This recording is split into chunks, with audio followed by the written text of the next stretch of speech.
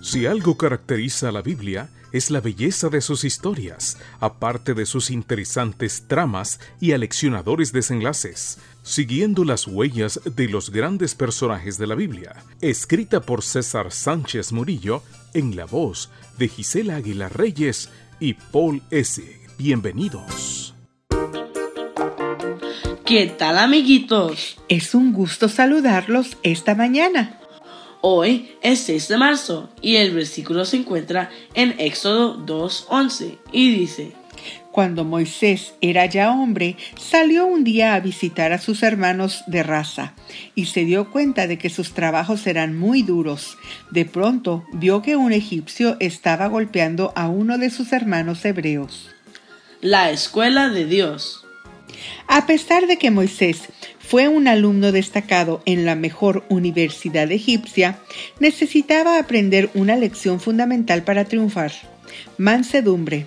Debía ejercer dominio propio y no actuar por impulso. Esta lección no la aprendería en ninguna escuela egipcia, la aprendería en el desierto. Cuando Moisés tenía 40 años, Hechos 7:23, decidió visitar a sus hermanos. De repente, vio como un egipcio golpeaba despiadadamente a un israelita. Se sintió frustrado, no lo soportó y pensó que era el momento oportuno de manifestarse como el libertador. Se airó tanto que mató al egipcio. El día siguiente volvió a visitar a sus hermanos hebreos y descubrió que la opresión no solamente era externa, de los egipcios a los israelitas, sino que los mismos israelitas vivían peleando entre sí. Cuando quiso pacificar al agresor, éste le reclamó que se entrometiera y le mencionó cómo había matado al egipcio un día antes.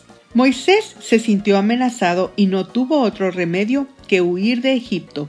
Llegó al desierto de Madián, donde empezó una nueva y prolongada etapa en su vida. 40 años vivió en esa región.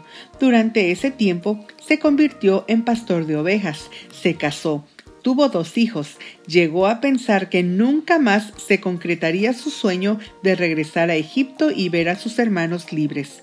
Pero Dios no se había olvidado ni de él ni de Israel.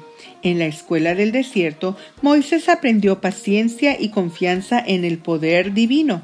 También fue un alumno destacado en estas materias.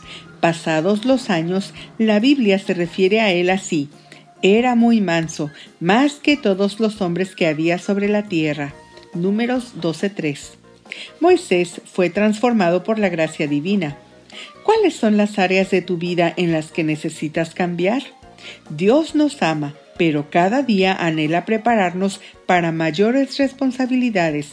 En última instancia, nos está preparando para cuando regrese por segunda vez como Rey de Reyes.